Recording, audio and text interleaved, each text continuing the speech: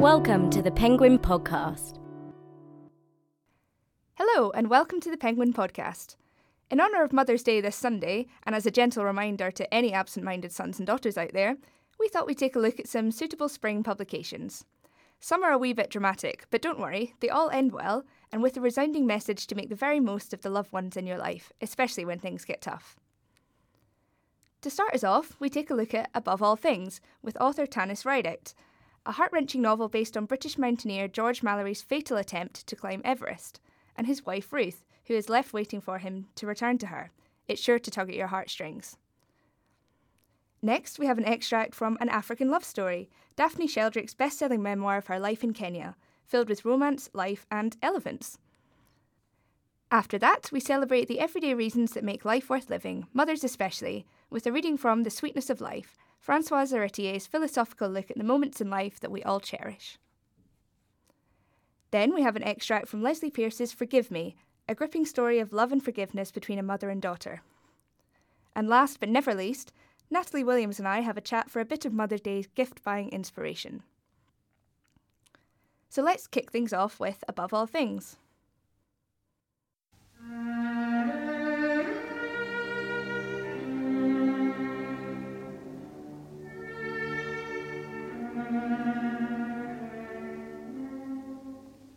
Above All Things tells the story of the 1924 expedition to Mount Everest, and it blends together the two stories. One is George Mallory's final attempt on the mountain in 1924, and the other is of his wife waiting at home for him in Cambridge and waiting to hear whether or not he's been successful. George was the last great romantic British explorer in a lot of ways. He hung out with the Bloomsbury group, and there's the side that was the athlete that climbed and did gymnastics, and the side of him that wrote poems to his soon-to-be wife. I knew really early on that I wanted Ruth to be part of the story. I thought that through Ruth we could get a different sense of George Mallory.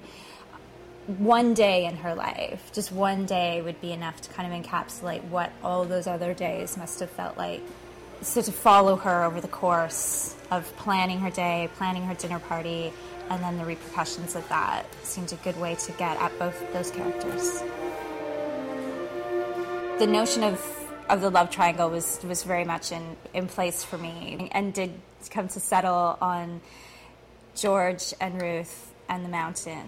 To have this thing come in between them, I think, is something that a lot of people can relate to. So he was away for a good chunk of time during the war, and then as soon as the war ended, the first expeditions to Everest were being planned. And so over the course of their marriage, they were married for a little more than 10 years, I think. He was probably gone for not quite half of it, which has got to put a tremendous amount of strain, and obviously talking at a time too where there isn't email and messaging and Skype. The information you get is so long delayed and over such distance. And yet through their letters, they seem to be very attentive to each other and very aware of their relationship and trying to find ways to be close, even though they were so far apart for so long. The most recent letter is easy to find in the stack of them, the cleanest, the clearest, the one that has not been handled over and over again. George once wrote that he kissed my name where he had written it, and he wanted me to kiss it too and think of him. I still do, kiss his name at the end, mine at the salutation. I haven't asked if he still does that. I don't know what I would do if he said no.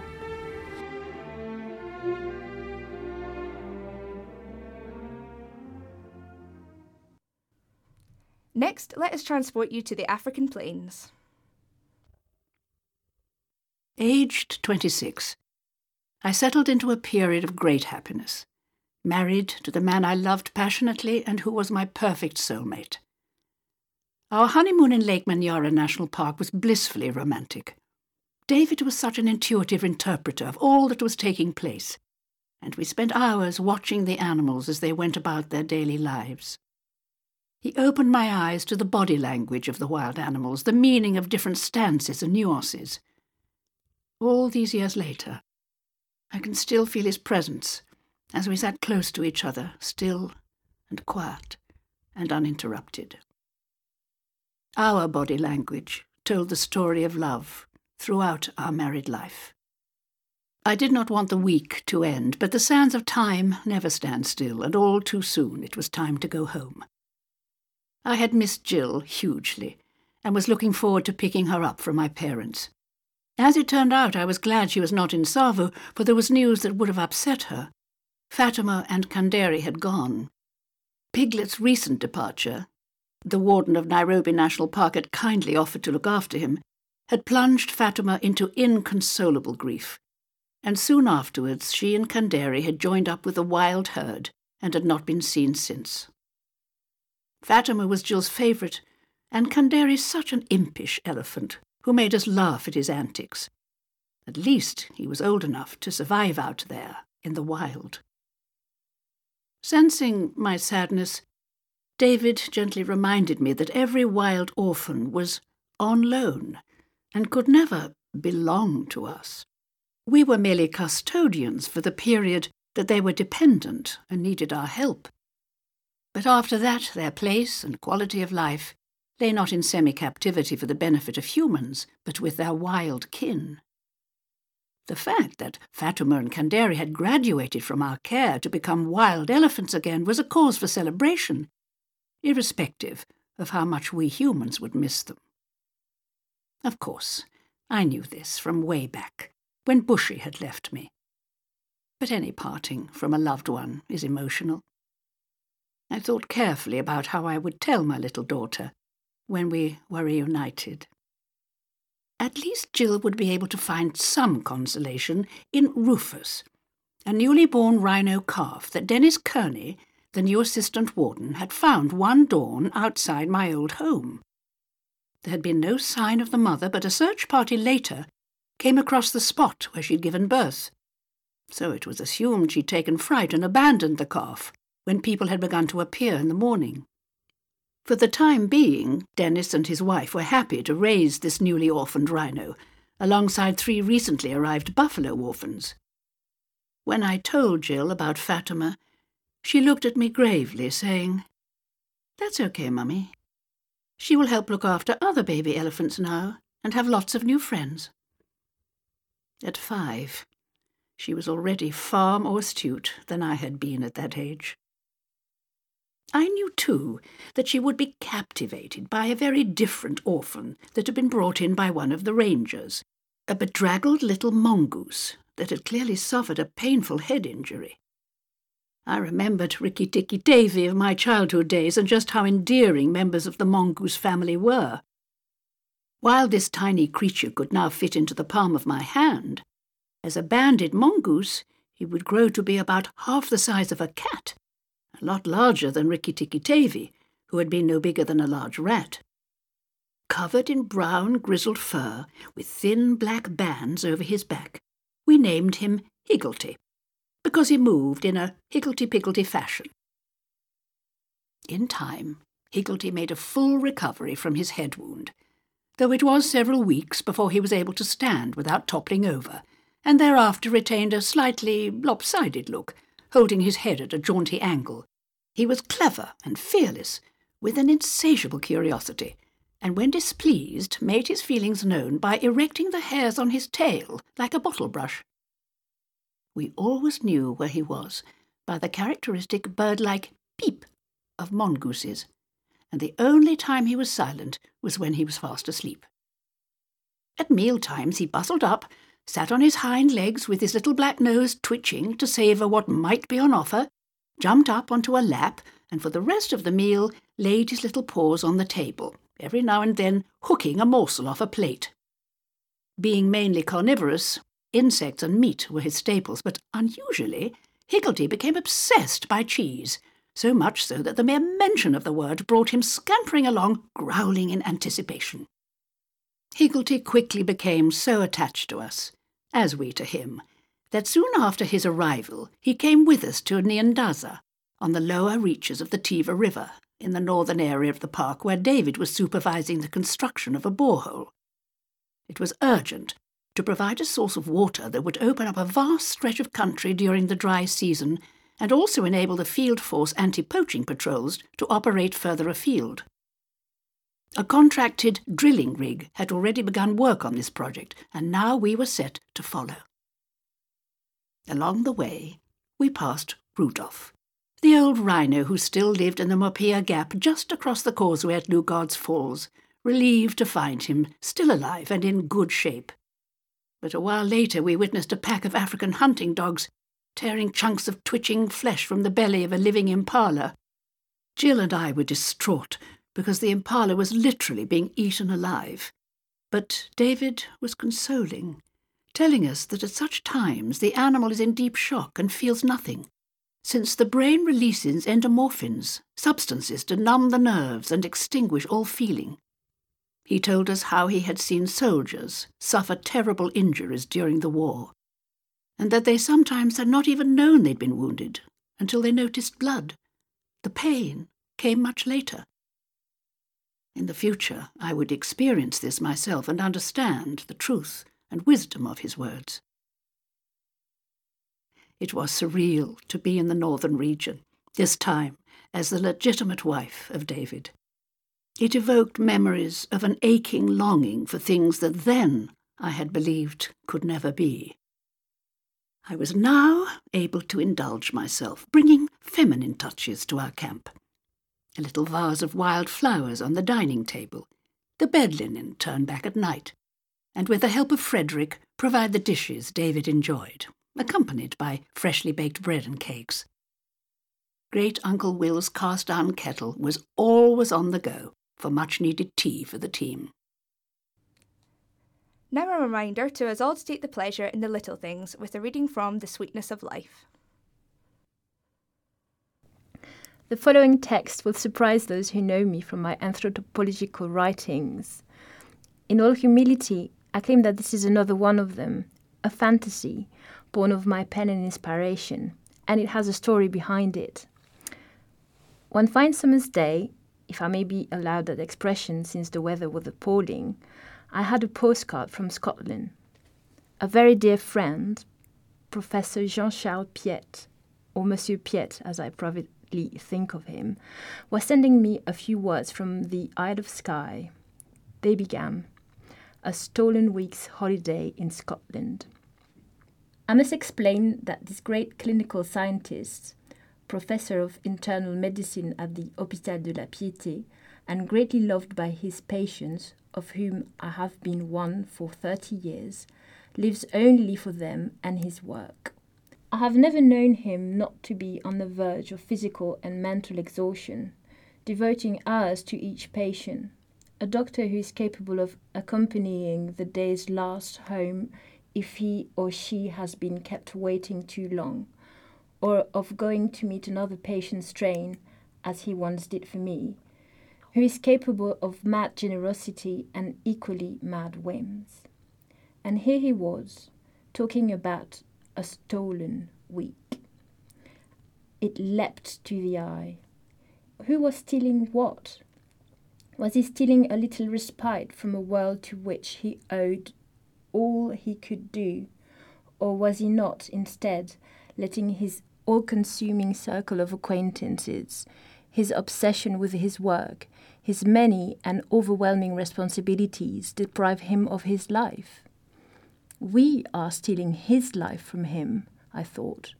He is stealing his own life from himself. So I began replying to him along these lines. Every day you are missing out on what goes to make up the sweetness of life. And what does it do for you apart from making you feel guilty for never doing enough? I began by setting down some major trails to follow, and soon entered into the spirit of the thing, seriously wondering what is, has been and will, I am sure, continue to be the sweetness of my own life. So what follows here is an enumeration, an ordinary list of, in one long sentence, of ideas that came to me of their own accord by fits and starts, like a long whispered monologue.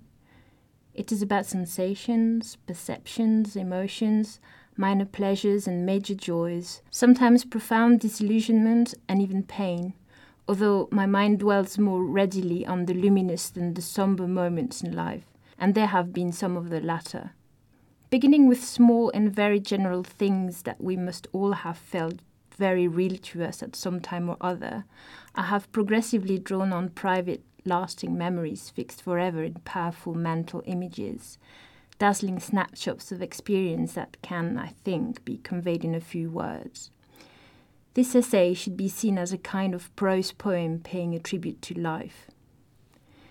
It is true that I think that I have not had too many problems in life. I have been lucky enough to deal in my work with intellectual questions that give depth and a singular touch of pleasure to everyday experience. I have enjoyed my work and still do. I have also been lucky enough not to know poverty or, unlike millions of human beings today, enormous difficulty in simply surviving. What I have written here could therefore look like the hedonism of a woman who has led a privileged life. However, I will venture to think that in describing pure sensuality, it evokes the actual experience of humanity in general. The reader will become aware of the length of time involved. I was born before the Second World War, which made a great impression on me, although it did not entail much suffering on my own part. Indeed, it meant that during long holidays in this part of Auvergne that is now the Livradois National Park, I became familiar with country life of a kind that is now in the past. I shall touch only lightly on the time I have spent in Africa and my own experience of illness. But many encounters will be found here, oddities, an attentive eye for nature and what it creates, for animal, noise, sounds, light and shade, aromas, and above all, other people. The reader will not find glimpses of my private life in this essay, or very few of them, nor will I dwell on the pleasure of the intellect of research and writing, although those pleasures are intense, or on love, although nonetheless it has played an important part in my life, as I suppose it will have done in those of readers. That was not my subject. What is it, then? There is a kind of lightness and grace in the simple fact of existence, leaving aside our occupations, strong feelings, political and other commitments, and I wanted to confine my subject in this essay to that aspect, to the little plus factor that I granted to us all, and go to make up the flavour of life. 13 August. I was delighted to get your postcard yesterday. I know that you were taking a holiday in that lovely place, an island to make anyone dream. You sounded happy in the mists of Scotland. All the same, you didn't steal your holiday in the sense of pilfering or misappropriating property. Instead, I would say that you are stealing from your own life every day. If you assume an average life expectation of 85 years, or 31,025 days, always having also on average 8 hours of sleep a day. If you spend 3 hours 30 minutes on shopping, preparing and eating meals, washing up after them, and so on, 1 hour 30 minutes on personal hygiene and grooming, sickness, etc., 3 hours on keeping the family going, children, transport, interaction with other people, DIY, work, etc., 140 hours of work a month for 45 years at a rate of 6 hours a day, leaving out of account the pleasure that work may give you, 1 hour a day for obligatory social relationships, conversations with the neighbours, having a drink, meetings, seminars, and so on. Then, how much time is left for the average citizen, male or female, to enjoy those activities that are the sweetness of life? Going on holiday, to the theatre, the cinema, the opera, concerts, exhibitions, reading, listening to music or playing it, various ways of taking exercise, walking, going on excursions, travel, gardening, visits to friends, relaxing, writing, creative arts, dreaming, reflection, sports, all of them, board games and party games, in fact, games of any kind, doing crosswords puzzle, resting, conversation, friendship, flirtation, love. And why not add guilty pleasures as well? You'll notice that I haven't mentioned sex. You'll never guess. In what we think of as the active or working period of our lives, you have 1 hour 30 minutes a day for all that, and between 5 and 7 hours after because the time returned to the other tasks increased. And there you go, extending your working hours by taking time from everything else and missing out on all those pleasant things to which our deepest selves aspire. Just to remind us never to take our mothers for granted, we have a heart-wrenching extract from Forgive Me. There were no grounds to find Flora's death suspicious. The way she was lying, the absence of any signs of a struggle, and the knife dropped over the edge of the bath made it clear it was suicide. The fact she was wearing cream silk underwear, and the stark note left in the bedroom saying only "Forgive me," suggested she had planned it in advance. Yet there had to be a reason why a woman who appeared to have everything, a beautiful home, 3 children and no financial worries, would choose to end her life. Debt, disgrace, terminal illness, an unbearable marriage or an illicit love affair were all possibilities, and perhaps something would come to light later. Yet Markham felt certain Andrew Patterson already knew the reason, or at least could guess at it, but he wasn't the kind to reveal anything which might reflect badly on him. As for Eva, her total bewilderment proved she knew nothing. Markham could only hope the post-mortem or the inquest might throw up some answers for all 3 children. To be left wondering why would be torture.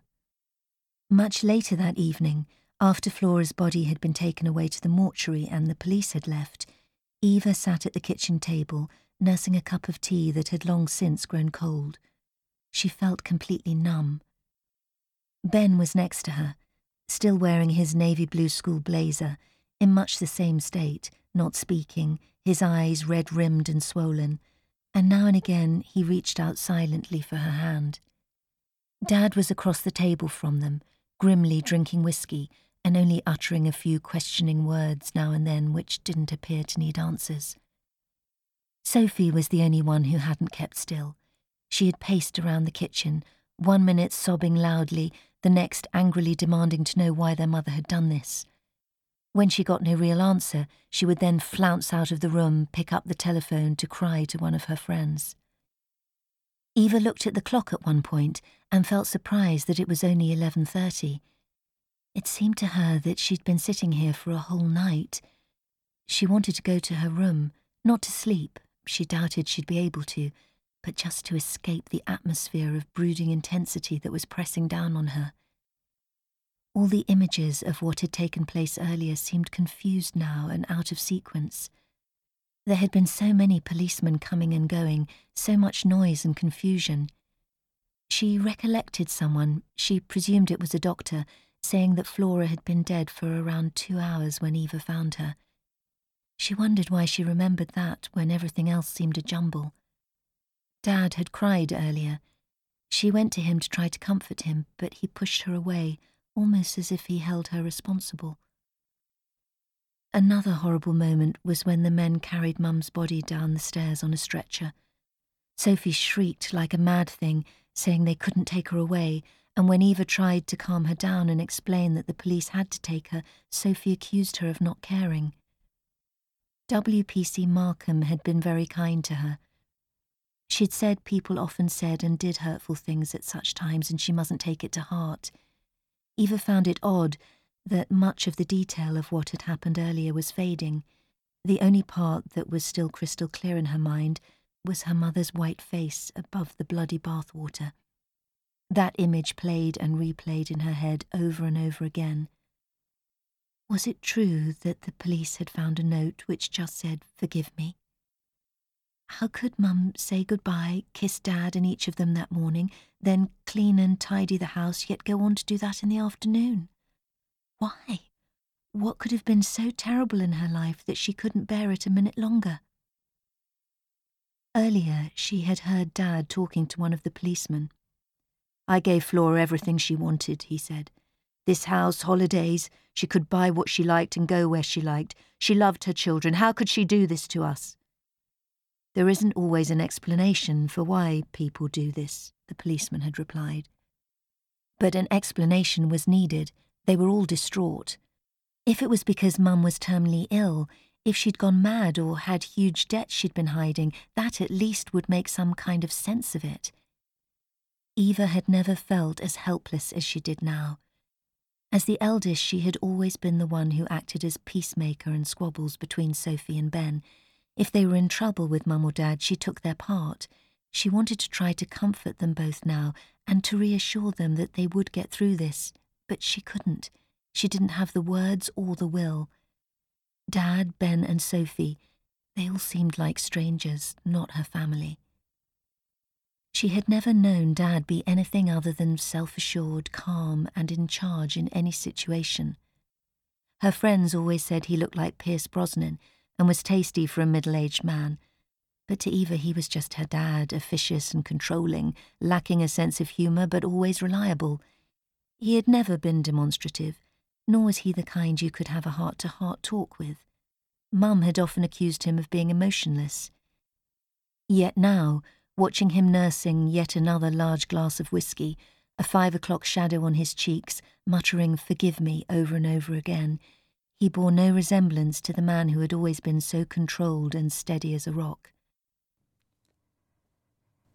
Finally, we'll leave you on a more upbeat note with some ideas of books to go along with the bouquet and breakfast in bed. With us, we have Natalie Williams from our digital team. Hi, Natalie. Hello, how are you? Good, thank you. How are you? I'm very well, thanks. Natalie, can I ask you, what would you get your mum on Mother's Day? Okay, well, I think I'll get my mum The Sweetness of Life by Françoise Héritier. I know I've talked about it already today, but it's just kind of a beautiful list of the things that make life worth living. So nice and optimistic and quite beautiful. Lovely. And have you read anything recently you think would be good? I just finished reading Lucy Wadham's contribution to the Penguin Lines series. It's called Heads and Straits. And it's all about family. She talks about her incredible grandma who used to go on country strolls with Virginia Woolf as a child. The sometimes fraught relationship she has with her own mum and her sisters. And I just think it's kind of, a lovely conversation about families in general that mums might enjoy.